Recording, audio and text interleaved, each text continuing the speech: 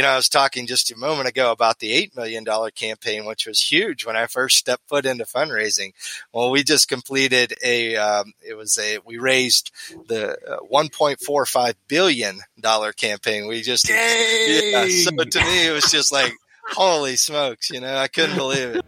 Welcome back to One Visit Away with your host, Kevin Fitzpatrick. This show focuses on true stories of philanthropy in order to understand what it takes to succeed in major gift fundraising.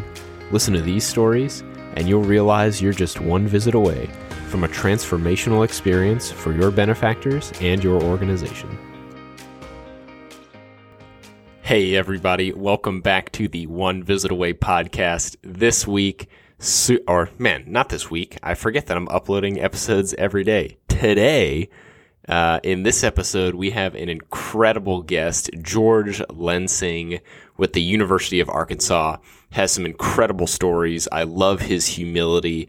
I love the way he approaches his work, and just a delightful conversation. So I know you're going to take a ton away from this episode. Before we get into that, our usual daily reminder of the launch of Major Gift Millions coming up on Monday, June 6th. It's this Monday. So this episode comes out on a Thursday.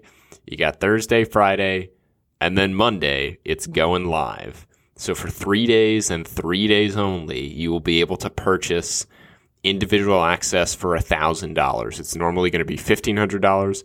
It's $1,000 for these 3 days only. Team access, that means you, everybody on your team, your leaders, your board members, whoever, including current and future hires you're going to make, will have access to this course. That's normally going to sell for $5,000. For these 3 days and these 3 days only, it's $2,500. So make sure you go talk to your supervisor. Once these 3 days are done, you will never be able to get this course at this price again. It's everything I teach my clients on how to succeed at major gifts. How to make sure you have the right people in your portfolio. How do you get in front of them? How do you respond to objections? How do you have effective visits? It's all in there. So go check out onevisitaway.com/millions to find out more about the course. And do not miss out on the launch of this. And again, there's no risk whatsoever for you to buy this, because within 30 days, if for whatever reason you're not 100% satisfied, just let me know.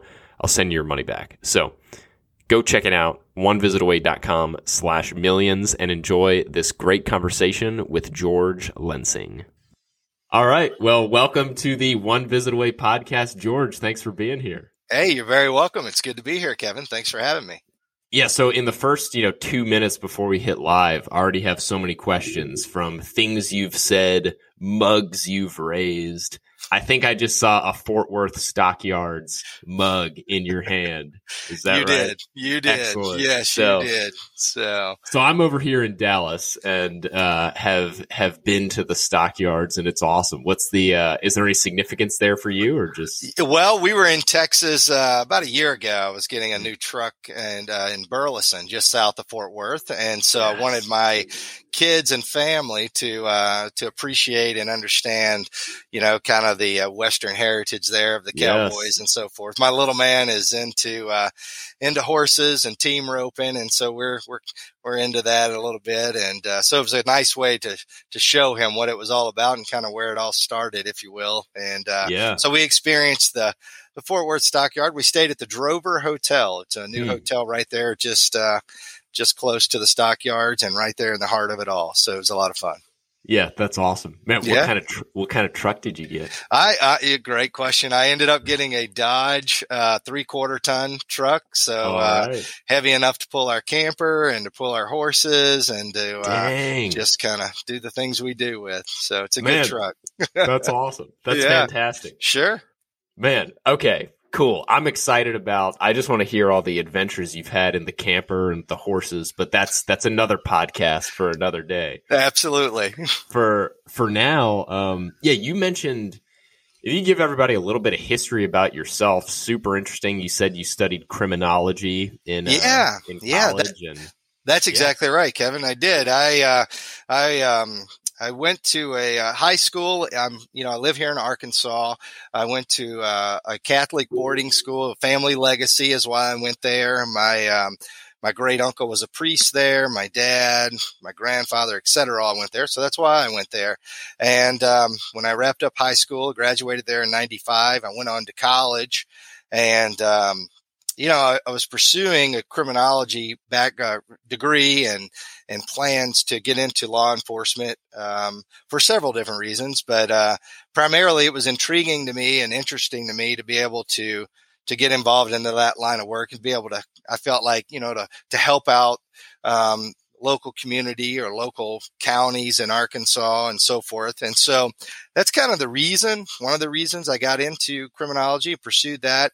And it was an interesting field. I was in that for several years but there was just something, not quite there, like when you know kind of thing. And for me, it wasn't the highest calling for me. I mean, I enjoyed it, and I have the most full respect for all our law enforcement men and women out there, and all our servicemen out there and women out there.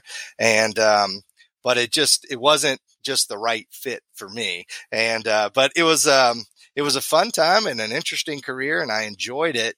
But it's interesting because it led me into other things, So yeah, for sure. So yeah, tell everybody what you're doing now. Yeah. So, kind of a long story short there. Anyway, I was not expecting at all to be into fundraising. That was, there wasn't a degree out there at that time when I was in college in the late 90s that said, I'm going to get a degree, a bachelor's in fundraising. So, I got into this because I had my own business at the time, and out of nowhere, I get this phone call from the high school that I went to, this small Catholic monastery boarding Catholic high school. And so they called and asked, they were looking for someone that really, they wanted someone that didn't have any experience in fundraising, but someone that could, had a passion for the school, that could get out there and talk with the alumni base and help maybe develop some kind of program that could help get young or new donors kind of back into the fold, into maybe, being able to give just even a small amount to the organization. And, I thought, well, things in this line of work that I was in, were kind of at its peak for me there. And, I thought this was an opportunity that certainly came my way. I didn't go looking for it or anything. And so I thought about it and talked it over with my family. We prayed about it. And, it was just one of those things that I felt like the doors opened very easily. And so I said, well, sure. It's very similar to what I was doing and in comparison to sales and so forth. So I thought, well, I could take this opportunity and run it as like my own business, if you will. Mm-hmm. And so, I took the leap of faith there. That was in, I guess, July of 2011. Mm-hmm. I went with the organization and started there, just as about as green of a fundraiser as you can be. And, and didn't know any of the lingo, none of the language, didn't know how to approach donors. I mean, once I got in the door, I was kind of shaking in my boots going, what did I get myself into? Because I know nothing about this whatsoever. And, but then would you like to talk about homicides? Yeah, right. Exactly. If you would like to talk about, drug raids and homicides and traffic tickets and things like that, that was more my cup of tea at the time. I could certainly, bring those, conversations to the table, but I had no way of sitting down and saying, what piques your interest about the organization or any of those kind of common questions that we seem to ask now in the field. So anyway, I got there and, started kind of learning the ropes, I had a really great, leader at the time. Didn't even know what a CFRE was. I just thought, well, okay, that meant nothing to me at the time. Yeah. But now I know what it is, and I'm currently working on that myself. But it's a very nice prestige letters to have behind your name, and I really respect the people that have that now, and they inspire me to keep working hard to get to that level as well. But so I got there and. We just kind of set in, got used to the organization, got acclimated with the place. And then it was time to kind of sink in and get going with what I was hired to do, which was, initially I was hired to bring on and start a monthly giving program. And, in fact, this position was created by a donor at this organization, and, he put the money up for it. And, he wanted someone that really, like I had no experience. I didn't even get to know this person. Didn't even know him, didn't meet him, didn't know anything about him. I just heard the story. And, but he wanted someone with no experience, but a lot of passion for the place that could go out. And so honestly, that was me, because I've always had a lot of passion for my high school and the monks and the priests that are there. They were very instrumental in my young life, just kind of guide me on the right track and get me on the right path, So I wanted to be able to take this opportunity and be able to give back to that organization through fundraising efforts, Yeah. So yeah. That's awesome. Let's just start there.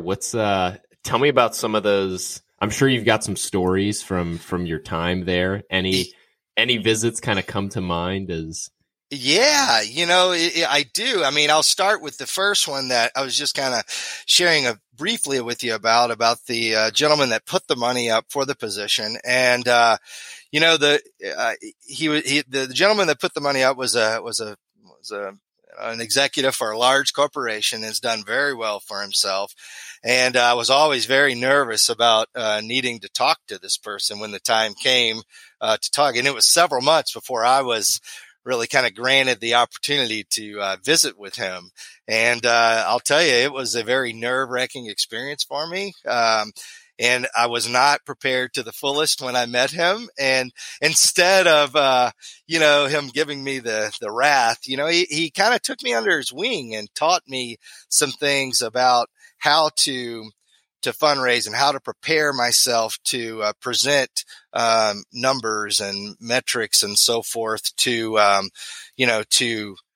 board members and people like that, if you will. And so that was a real learning experience for me. And in fact, to this day, even though I don't work for that organization anymore, he and I have stayed very close. He's still very much a professional mentor, but also a very personal friend of mine. And has been very helpful, to me along the way. So that is just a prime opportunity right there to see that when you step into something like this and you could be scared as all get out, that, just stay in the course and believing in the process and trusting the process leads you to people that will really, be there for you and take you under their wing and help guide you. Because again, like I said, even to this day, he still mentors me. Even I'm with this totally different organization now, with the university. So anyway, but here's a interesting story. One of my first trips out, I went to Houston, Texas, and, not a clue what I was doing again. And, so the objective of this trip was to sit down with our anchor visit. And, it's a gentleman down there that's done very well for himself. And so I brought along the basketball coach with me who had the relationship, with the executive down there. And, I didn't know him at all, but I knew the coach would. He coached him in basketball back in the 80s. And so we got down there. And so the plan was to sit down with the prospective donor and ask him for a gift of a whopping $5,000 for some chairs, for some nice basketball bench chairs for the team. Not the old, we were looking to upgrade from the wooden benches to those nice chairs you see the NBA players sitting in now or whatever. And I'll tell you what, I was so nervous sitting down with him and saying to him, I said, well, look, do you think you could help us with, I was stuttering all over myself, and I'll never forget that. And I said, do you think you could help us with some basketball chairs? And he says, well, of course. All you had to do was ask. Of course. Fine. How much do you need? Yeah, I said, well, and I lost the number in my head. I couldn't even remember. I was like, I'll have to get back with you on that. I don't know off the top of my head, but you will help. And he was like, oh yeah, I'll help. Just get the number for me and I'll get back. I was like, okay, thank you so much. It was like, just totally lost for words. It couldn't have been more of a worse visit for me, but you know, but long story short on that, I got the number and it ended up being 5,000 for the chairs. He quickly wrote a check for that, a week or two later, and we got the chairs. And then even more so, the relationship started and it became even greater. He became a member of our foundation board. And then he was an instrumental part in our campaign with a gift of over $100,000 that I was able to bring in. So I really went from bare bones to one of my first major gifts. And, that was interesting. And it really helped build my confidence in the field of fundraising. I thought, well, I can do this. I think I can do this, and so that's kind of how it started. That's just one story there that I have. I have several more, but that was one that really kind of took me from, oh my gosh, what am I doing in this field, to I think I might have found something here. I think I might be into, maybe a higher calling here. And honestly, that was really the turning point and the tipping point for me to be able to say, this is it. I really like this, So. Yeah. That's awesome, man. Yeah. I love that story. Such a great story. Yeah. And so one question for you. How long were you with the high school? Yeah. So I was with this organization for about 4.5, 5 years. And, So I worked with them through a campaign. Their, far as I know, their first capital campaign, that was, big for this organization. It was a campaign of about $8 million, which was rather large for such a small, Catholic, monastery and boarding school there. But we were able to exceed that goal as a team and raised over 8.3 million, I believe it was. So when we closed out, it was a really great opportunity to be able to experience all aspects of the campaign. I was able to see firsthand developing steering committees and, board members and doing silent phase of the campaign and going public. All of that was really interesting to me and fascinating to see how it all worked together with a campaign consulting group and just how all the dynamics, work together to be successful. For sure. Yeah. And so the basketball guy, the $5,000 gift. Yeah. About how long was it from the time from that first visit that you had with him until he wound up making that 6-figure commitment? Do you recall? Yeah, I'm going to say, Kevin, that was probably, I would say within about a year. I think he went from 5,000. Yeah, it was about a year that he went from that to just staying in, contact with him, cultivating that relationship, making a few more trips down to Houston to have some events. In fact, we asked him, would he be interested in hosting, kind of a gathering and just of alumni in the Houston area to come in. He was like, yeah, of course. And he was a member of, the River Oaks Country Club down there, which is a pretty elaborate country club, and so it was very nice to be able to experience that and for him to host that. And we had a nice large crowd show up. And, so I think it was just the opportunity of reaching out to him and making that connection and getting him to where he felt like, he was welcomed and loved by the organization. I think for so long, there just wasn't a lot of contact there. And other than just, the standard direct mails and the newsletters and the email newsletters, those things, which are great tools, but you got to have more than that. And really, I think just because of monetary restrictions, the smaller organization I was with, wasn't able to get people out the door to go and build these face-to-face relationships. And so again, grateful to who's now my mentor, but the guy that put up that money to hire, me, I didn't know it was going to be me, but to hire that position, and to bring in someone that could go out and do that. That was what his goal was. And it was proven and he, to be successful because, just like this gentleman that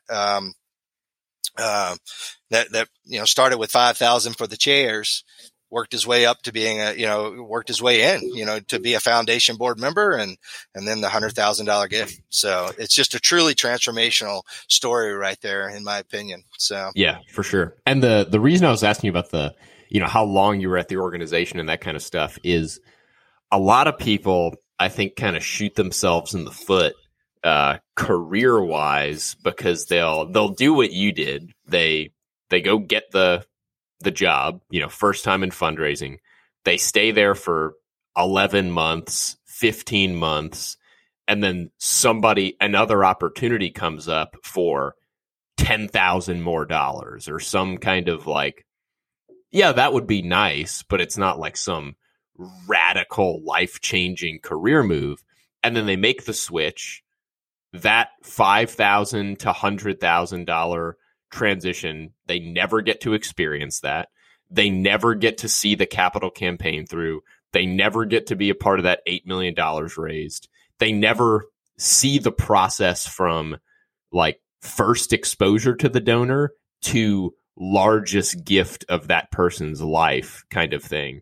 And then they just, so they never get that benefit. You got that in your first job.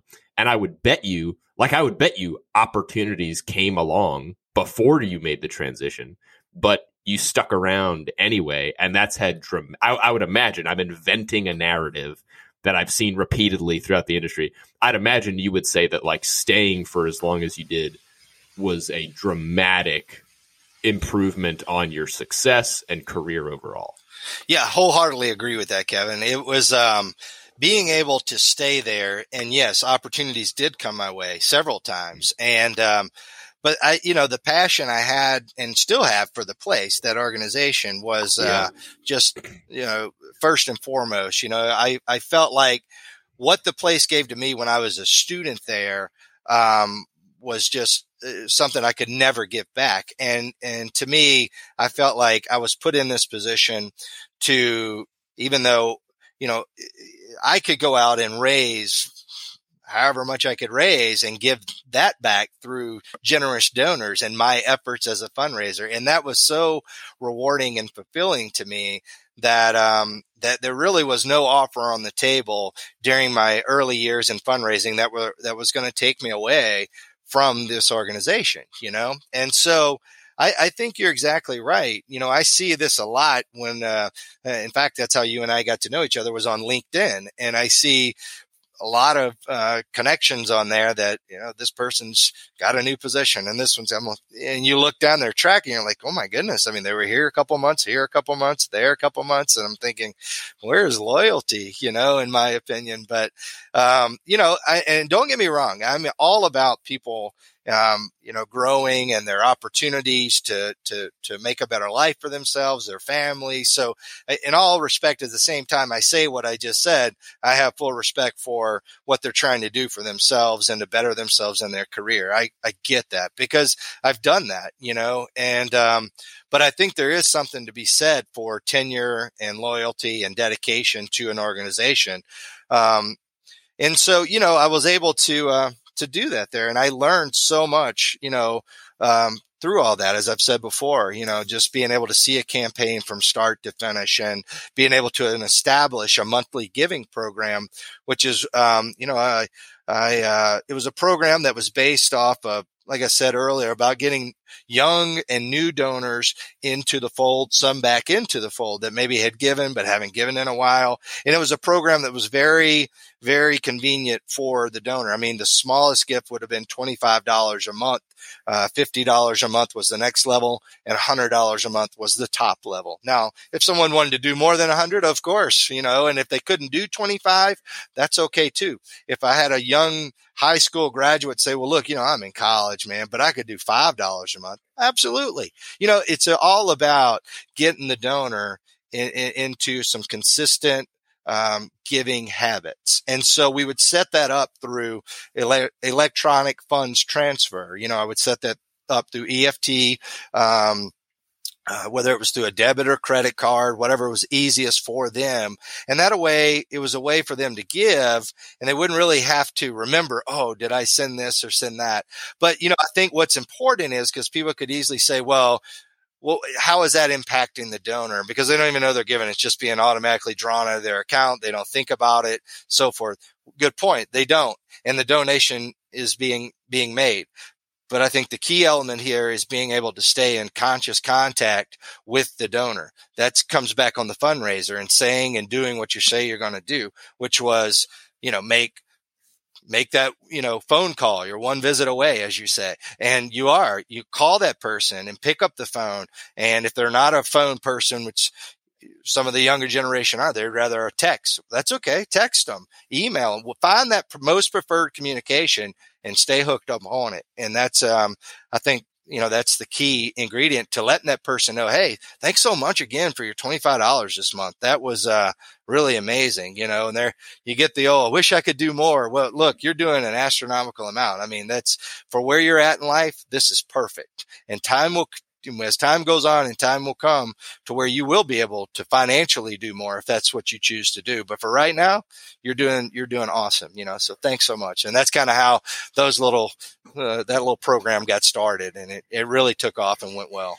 Yeah, that's awesome. Yeah. So y'all finished out this $8 million campaign. Yeah, which was huge in my eyes. I was like, $8 million, man. Whoa. That's great. Now you're at the University of Arkansas, which I would imagine through, tuition, donations, all other forms of revenue, y'all are probably bringing in like $8 million a week or something. Yeah, exactly. I mean, just this year alone, we've raised in estate gifts, over, I think we're right about the 14 million mark, just in our, annual, goal this year, and our goal is closer to 21 million. So, I feel like we're going to get pretty close to getting there this year. We're still seeing some lingering effects, if you will, from COVID and whatnot. So we have to make, adjustments to our budget, not our budget, but budget too, but our goal, as well as we go along because the COVID played a part on us as fundraisers, or in our case it did, so.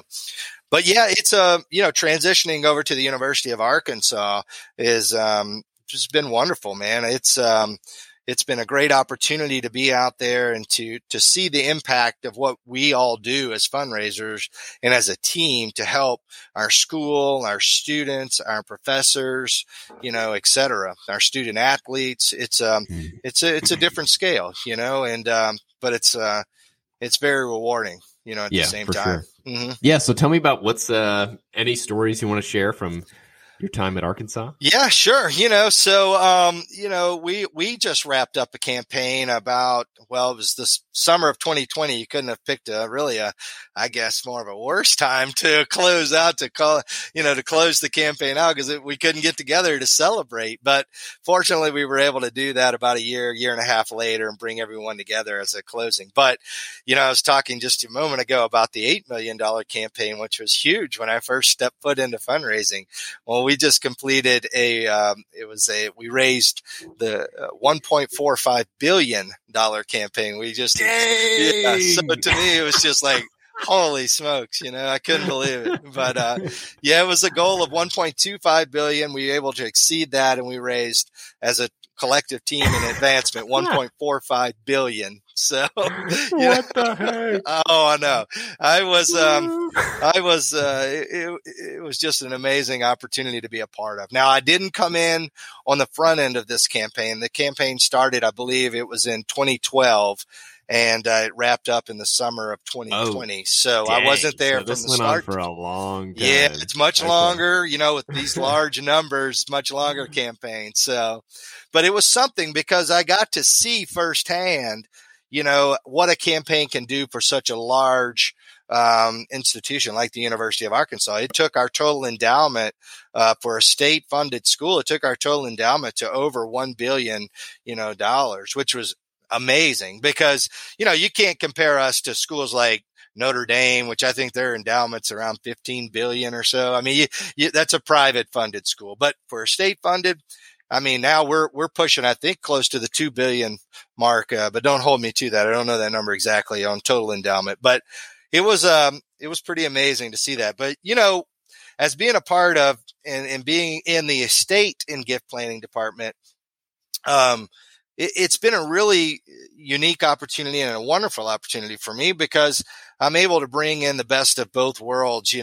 I can help the university and I can help the donor at the same time. I've learned so much about estate and gift planning. And I know that even when I first walked into it, even though I had some experience in my previous organization with estate and gift planning, stepping into it as my primary role, was a little nerve wracking. And, but I think it's just a matter of just getting in and, feet first and, just starting to learn things and picking up on the, on the gist of what estate and gift planning is all about. And once you can start doing that, it really, can take you to the next level with you and your donors. I've really come to follow and learn from what I would call the greatest in estate and gift planning, which is Dr. Russell James out of Texas Tech University.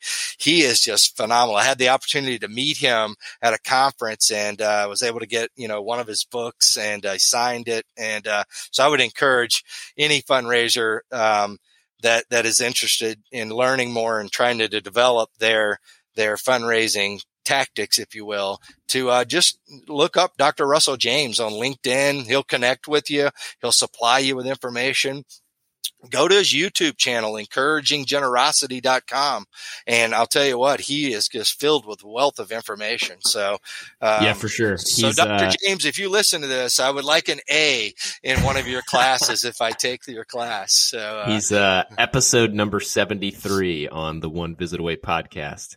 Fantastic. Second awesome. Most popular of all time. Absolutely. He is he's a wonderful person, and just all due respect to him. So, yeah, I got there. I'll tell you. So here's a story that's, after coming on there, kind of getting my feet wet a bit, I had this donor call our office wanting to he wanted to make an estate gift. And, but I could tell initially he wasn't, he was more of just kind of feeling for information, if you will, about the place. But something just didn't feel right. They all just go with your gut feeling on these. And so I did, I was trying to do the best that I could to provide him information on what would be the best estate gift. And so I had numerous conversations with him, his financial professionals, his estate attorney, but he wanted to figure out a way. Was there a way maybe could we do the gift through the University of Arkansas and another college in the state of Arkansas that's not affiliated with the U of A? And I said, well, it's a different entity and that'll be tough. And so I could tell that he didn't really like that answer, but he was still pursuing the opportunity to give to us. And I thought, okay, so, we came down to it and what he wanted to do and how he wanted to do it. But I didn't know the figure until he said, well, look, I think I'm going to do $1 million. And I thought, oh, wow. Okay. That's great, sir. That sounds wonderful. So, I was getting everything together, got everything put together, the gift agreement ready. I was ecstatic, shared it with my leader. He was, fired up for me and everything. And, so I sent the gift agreement on and, waited and I didn't hear anything for a while. And so, then I guess he called our office. I can't really remember how that part happened, but nonetheless, the next conversation, which after several, it seemed like it was the next because it went all downhill from there. He called back and he says, well, I'll tell you, I'm not really impressed with the way this is set up. And I really wanted it to be more of a blended opportunity between the University of Arkansas and this other school. And, so I'm just going to retract my gift. And I thought, oh my gosh. I mean, it was the most horrible feeling that I just wanted to crawl in a hole and never be found. It's like, oh my God, what did I do wrong? I went to my leader and I was like, what did I do? I mean, here's everything, all my email trails, everything's like, get Dr. James on the phone. Exactly. That's what I was like, call somebody, emergency. And so, anyway, I shared that story because I know that if a fundraiser out there listening to your podcast hasn't experienced the gut wrenching, punching moment of like, oh my gosh, I just lost $1 million. My career, I thought, I'm going to get fired. I'm not the right fit here. They're going to get me out the door. They want somebody that can get gifts, make gifts, consistently. They don't want someone losing gifts. And I'll never forget, walking out of my leader's office, and he was so encouraging to me and just assured me that that's how it's going to be. And I thought, so I was still second guessing him, but the truth of the matter, he was exactly right. Those type of things are going to happen. And I've had several other stories that are like that, that have happened, that, everything's on target to go. And then for some reason our donor pulls the gift, and they have that right, and they can do that. And you can look back over your email trails and your gift agreements and everything that's out there, and you did everything the correct way, And so, you have to let yourself and reassure yourself that it was not, your fault here, that you did the right thing, and that, there's going to be more like this, but there's also going to be more out there that are willing to make that gift and stick to their commitment. And so whatever that reason is, you can't control that, and you can only accept the things that, that you can control there. And so to me, it was just kind of like I said, kind of a gut punching moment, but it was a learning moment too, and so there's always things, even as on the same token, what could I have done differently? And so maybe I could have cultivated it a little bit more, or maybe I could have stewarded it a little bit more. Maybe I should have followed up a little bit more, but who's to say even if I would have done all that, would that have donors still switched over and changed, organizations? Most likely so in that story, just because, like I said, initially on the initial call, something just didn't feel in my gut like 100%. I love that story for so many reasons, at least three. One, just that you shared it, because everybody wants to. One of the things I've realized, like, the way you can tell somebody is a terrible fundraiser, I've realized, is if they spend all of their time just like talking about, and then that's when I closed the $50 million gift. And then that's when I single-handedly, and it's just like a never ending, let me tell you how awesome I am. And I've seen that a number of times where, like, you realize over the years, oh, that's actually not what happened, and they just made up that story, or it's the one success they've had in their entire career, and they just repeat it over and over. And so I love that you shared it just from a humility perspective, and this stuff happens to everybody, but not a lot of people talk about it. So thank you for that. A+ to your boss for their response to it, and just like giving you the encouragement and like, hey, this happens. And then the third part is, it's really easy sometimes, and I've seen this happen, where a donor, for whatever reason, doesn't give the gift. And then the fundraiser can turn it into, oh, well, how dare he? Like, I spent all this time, and like, we turn it so much into like how they wronged us, and we just get filled with anger and stuff. And look, at the end of the day, it's like, if that's your approach, sure, you're welcome to do that. But like, couple things. One, like you said, people have that right. We also just don't know everything that's going on behind closed doors. We might not know the whole story. But then the third thing is, it doesn't help anything. Look, this was a $1.45 billion campaign. That $1 million was one of 1,450 $1 million gifts that were going to have to come through.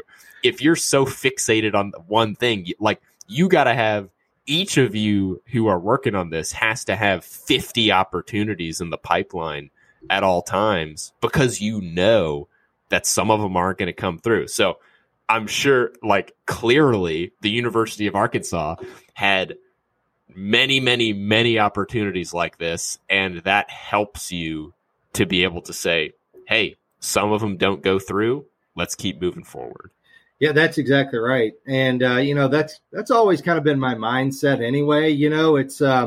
It's hard not to take it personal, because you're like, what the heck, man? That kind of thing. You're right. I mean, it's easy to get frustrated at it and say, you know what, I can't do this. This is, I'm just not cut out for it. But, or, you can kind of look at the other side as an opportunity of growth there and say, you know what, it just, I did everything that I could do. I looked at everything. I've talked it over with my leader. He's been very encouraging to me, keeping my chin up, that kind of thing. And you know what? Let's just get back out the door and let's see what we can make happen to better and help and be a part of the campaign and the whole organization as a whole. And so, there's no hard feelings whatsoever toward that donor. He obviously had other intentions, and whatever his intent was behind it, truly, I don't know. But either way, it didn't work out for us, and then maybe it worked out for that other organization. I don't know. But, in my case, I just kept moving forward. In fact, what I did do, and to end on this note with that, on that story, is I did follow up with him through a nice handwritten note I had written him, just to say thanking him for allowing me to have the opportunity to work with him. It was a pleasure. Our apologies, it didn't really work out, but if there's anything that I could do for you in the future, to please feel free to call me, email me, text me, any way that's most convenient for you. More than happy to help and wish you all the best, kind of like. And so that's exactly what I did. And but I didn't hear back from him, and that's okay too. There was no expectation whatsoever. And so I think if you can keep that in mind, just leaving off expectations. There's an old saying out there: expectations are resentments in the making. So you can just kind of lay that out and keep that in mind. You won't be nearly as resentful or disappointed toward a gift that can turn into fruition. So. Yeah, so true. Man, so we're starting to get close to time here. Sure. George, is there, do you have a last story? I do. So I wanted to end on a positive note, obviously. And so, it's just the opportunity of being able to connect with donors and to, again, go right back to what you say with your podcast and the one visit away.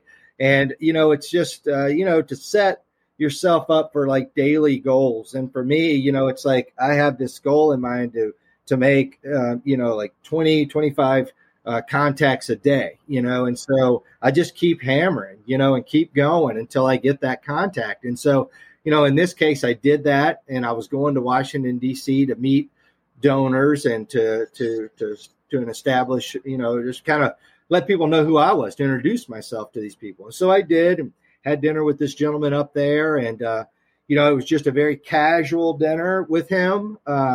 No pressure, no ask, no anything like that. It was just more of get to know you and start building the trust, which I think is key, especially in all gifts, but even in particular estate and gift planning, because it's a lot like investments. If you want people to trust you with their assets, they're going to need to give you their assets, they're going to need to trust you. And so it takes time. And so I think fundraisers need to remember, this isn't a deal where you just go out and you ask for 6-7 figure gift and you expect to get it. It takes time to do that. And the only way to do that is keep picking that 800-pound phone up and making that phone call, And so with that, I made that call. I was able to get the visit. We had a nice casual dinner, just visited about that person in general, about myself in general, told him what I did at the university. Time went on there. We just stayed in casual contact back and forth. And then just out of nowhere, I know it seems like a crazy story, but truly it really was. He emailed me and said, I think I'm ready to make a gift through my bequest, through my will. And I said, okay, sure. And so we got to talking, and I said, well, to help us plan for the future and to kind of get things set to know what we want to do with your gift, what is an approximate amount you're looking at? He says, well, I'm thinking $1 million. All right. Fantastic. And so I said, well, that is, truly amazing and just very transformational. And so you could tell, and the gift came through, and it's all set up. It's an endowed scholarship, goes on for perpetuity. And, it's just amazing. Again, here's a story where a guy does the $1 million, and now the ball is still back in, it's back in my court, and it's still there saying, okay, now you have to steward this donor, because even though through a testamentary gift like that, it's a revocable gift and they can change that at any time. Even though, I just shared a story about one gift that was taken away, what could I do better? Well, I'm going to tell you, I'm just going to continue to steward and do it the best way I know how. And so I do that, just in short here, I do that through a living portfolio. Maybe this will help some donors out or fundraisers out there that are just getting into this. I have an Excel spreadsheet. I put my portfolio in there, and then I have to where it's color coded and it changes automatically, that when I'm getting close to, it's been so many days since a visit, it'll switch to yellow. And when it's been too long, it switches to red, which tells me, hey, you need to call this donor right now, this person in your portfolio. And then the ones in green means, you're staying up on your contacts with them and your stewards and so forth. So it's a real nice tool I use to help me stay on top of it. And so I would encourage a fundraiser to do that because that's a key ingredient into keeping and maintaining your donors and your donor base. And again, even with the spreadsheets and all the tricks in the bag, you're not going to keep every one, but you can always try to improve and do better to get new ones in and to keep the ones you have. So it's just a wonderful field all the way around to be in. I find it very rewarding, and it's just an honor, and to be in this, this field, to be able to do that.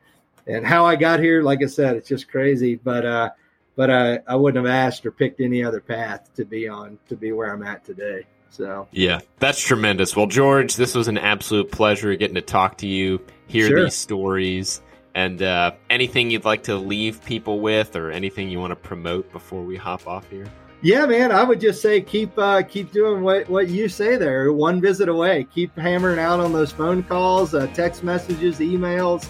Even when it gets discouraging and you get 100 no's, the next one could be the yes. So just keep doing that and keep going at it one day at a time. So that's awesome. Well, George, this was amazing. Thank you so much for coming on the show, and look forward to talking soon. Yeah, you're very welcome, Kevin. It's been an honor, and I appreciate you inviting me on the podcast. Thanks so much.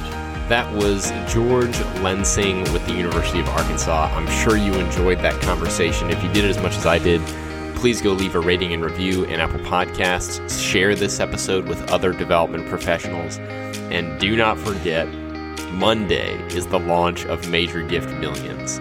Make sure you go check out onevisitaway.com/millions. You do not want to miss the launch of this course. Again, 3 days only. There's going to be this sale. Normally, individual access is $1,500. It's on sale for $1,000. Team access, normally $5,000, is going to be on sale for $2,500. And if you want your money back within 30 days for whatever reason, just let me know, and I'll give you a full refund. So do not miss the launch of that course.